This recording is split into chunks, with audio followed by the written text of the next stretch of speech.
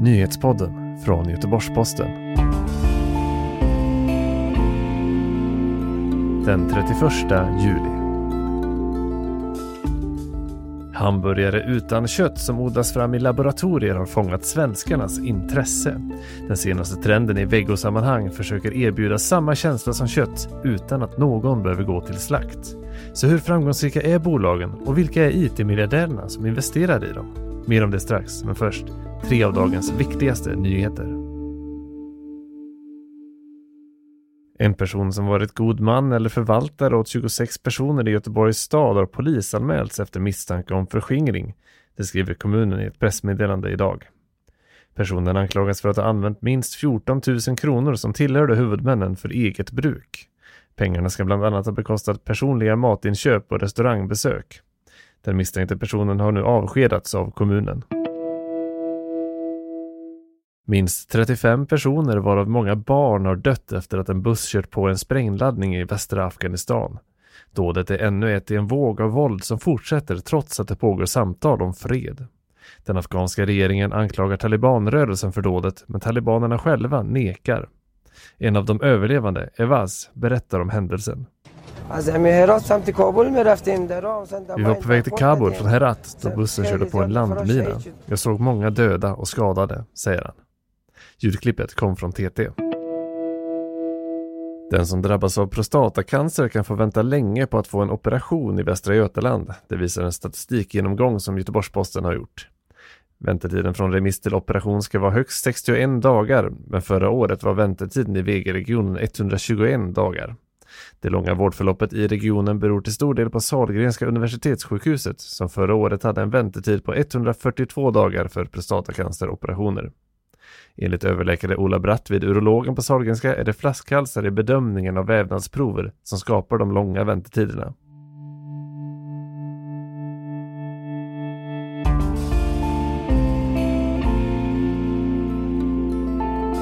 Framtiden är här. Efter åratal av forskning har de första labbodlade hamburgarna utan kött landat på de svenska butikshyllorna. Den nya generationens väggmatföretag går som tåget och har stöd av namnkunniga IT-miljardärer som investerare. Vi ska prata om de enorma framgångarna och framtiden för köttsubstituten.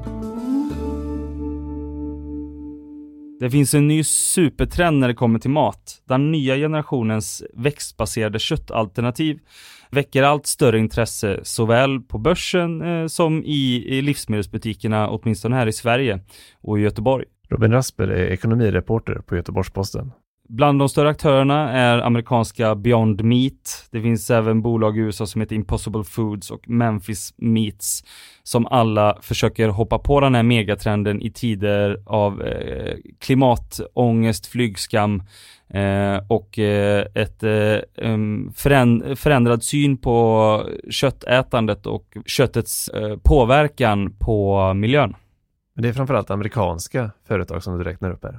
Ja, de har varit först på bollen. Om vi tar Beyond Meat som kanske är det mest namnkunniga bolaget på marknaden, därtill också börsnoterade sedan i maj, så har de haft många år på sig att utveckla den här typen av den nya generationens växtbaserade köttsubstitut. Det som skiljer den här svängen av vegoprodukter mot tidigare soja, substitut, alternativ och kornbiffar och liknande, det är väl att de här bolagen i USA främst väljer att utveckla dem i laboratoriemiljöer och gå ner på molekylär nivå för att få köttsubstitutet att vara så likt vanligt kött som möjligt och på så sätt locka in en kundgrupp som kanske inte har varit helt nöjd med smaken från, säg, en sojabiff. Det här är någonting man har jobbat på väldigt länge. Jag minns för flera år sedan dök de första YouTube-videorna upp med blödande växthamburgare som hade tagits fram i ett laboratorium. Det var ett av de här bolagen som du nämnde. Har det här intresset hållit i sig, eller hur stort är intresset från konsumenterna idag? Ja, men man kan väl säga att i Göteborg, där det faktiskt säljs produkter från just Beyond Meat, det börsnoterade bolaget, så verkar ju intresset vara superstort. Det är en av de stora livsmedelskedjorna som har plockat in de här produkterna. De säljer slut, säger kött- och charkansvariga i den butiken. Och överlag så verkar ju intresset, eller trenden, megatrenden kan man kalla det, är ju stor. Inte minst om man tittar på från investerarsidan. Beyond Meat noterades som jag sa innan i maj och har sedan dess gjort en helt osannolik resa på börsen. Från en teckningskurs om $25 som man först trodde att den var värd, så testar man marknaden, till att han nu faktiskt bara för några dagar sedan nådde sin hittills högsta topp på närmare $235. Så det är liksom flera 100% ökning i värdet. Beyond Meat har väldigt namnkunniga investerare i ryggen. De har ju hållit på ett tag. Det är en högteknologisk produkt, industriintensiv. Bolaget har ju behövt ha pengar under en längre period. De har ju utvecklat den här produkten under flera år. Namnkunniga investerare som Bill Gates, superduper miljardär, och andra kändisar, Silicon Valley-investerare som kanske vanligtvis letar efter nästa stora IT-succé har gått in med pengar i den här typen av bransch. Jag vet också om att Amazons vd Jeff Bezos har gått in med pengar, så att riktigt tunga IT-miljardärer hoppar på, tror jag att det här är nästa stora succé. Finns det några svenska motsvarigheter som inspireras av den här framgångshistorien som ser liknande möjligheter här i Sverige? Motsvarigheter kan vi väl kalla det. Vi har ju exempelvis Max hamburgare, snabbmatsrestaurangkedjan. De har ju sedan någon månad tillbaka erbjudit sina gäster en växtbaserad köttpuck. Ett alternativ till vanligt kött då, som man kan få på flera olika sorters utförande av hamburgare där. Sen vet jag också att stora Axfood som äger butikskedjor som Willys och Hemköp, men också lite mindre lokala restaurangkedjor som Urban Deli, har i samarbete med just Urban Deli tagit fram vad de menar är en blödande helvegetarisk biff. Skillnaden är väl att de svenska motsvarigheterna inte kan klassas som laboratorieutvecklade högteknologiska produkter i samma nivå som Beyond Meat eller Impossible Foods. Just Impossible Foods blev känt just för den blödande biffen. Detta, vilket de tog fram genom att genmodifiera jäst. Det har också inneburit att de faktiskt inte kan sälja det här växtbaserade alternativet i Europa. Just det, regler stoppar dem. Lagar stoppar dem från att sälja i och med att det är genmodifierat då, va? Men så att, på så sätt så är ju inte de svenska alternativen kanske lika högteknologiska. Men i slutändan pratar vi om vegoprodukter, och det här är liksom en ny generation vegoprodukter. Ett av de tyngsta argumenten för en mer växtbaserad kost, det är ju klimatförändringarna. Att köttproduktionen i sig bidrar med stora mängder utsläpp av växthusgaser och så vidare. Hur bra är de här produkterna, alltså de labbhamburgarna vi pratar om?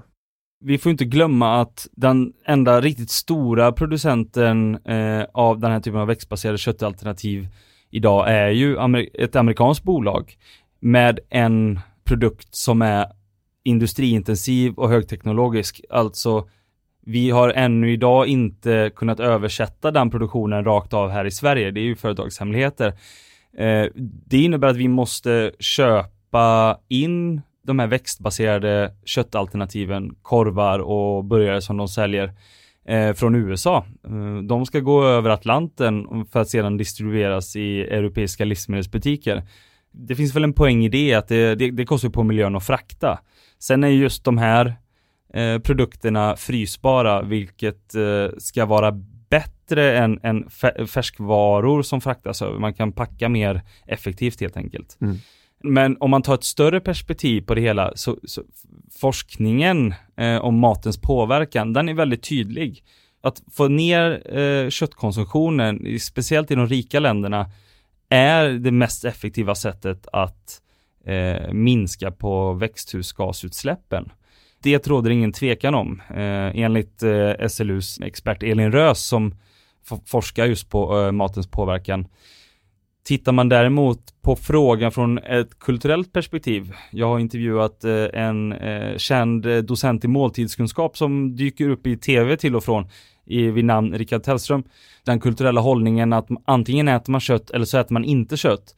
Det är inte en väg framåt enligt Rickard Tellström just.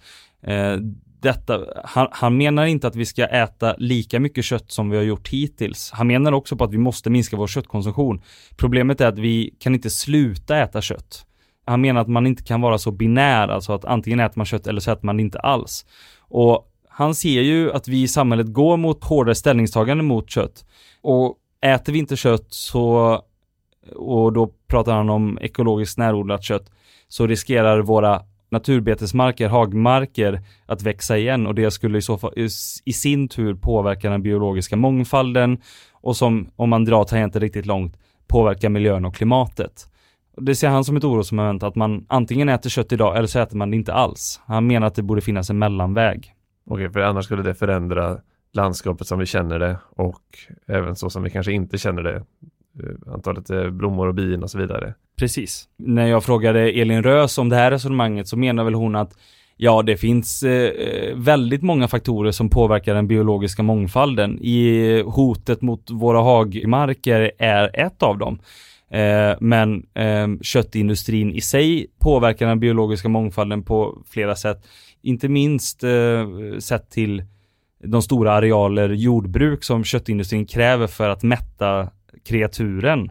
Så det är en mångfacetterad fråga. Den kulturella hållningen är en aspekt av det hela. Vad händer nu då i det här fältet? Kan vi vänta oss fler av samma sort eller kan vi vänta oss ännu mer nyare utvecklade produkter? Ja, men det finns ju flera bolag som utvecklar den här typen av laboratorie framtagna köttalternativ. Som jag nämnde tidigare, Impossible Foods är ett. De kan inte idag sälja i EU och i Europa. Det är ingen som säger att de inte kommer kunna ta fram ett alternativ utan den här genmodifierade jästen som ställer det till för dem här. Vi har Memphis Meats som tar fram laboratorieodlat kött från animaliska celler. Det är inget växtbaserat kött men det är laboratorieodlat kött. Och sett till hur galna marknaden blev i Beyond Meat och hur stark deras aktiekurs är, så finns det väl inget som tyder på att inte den här typen av teknologiska innovationer skulle kunna vara möjliga att se även i Sverige framöver. Det är ju trots allt en supertrend med namnkunniga investerare bakom. Tack så mycket Robin för att du var med och berättade om framtidens mat. Tack eller själv. Nutidens mat till och med. Det är jag som ska tacka. Du har lyssnat på Nyhetspodden som sammanställdes 15:30. Jag heter Andreas Granat och vi hörs igen imorgon.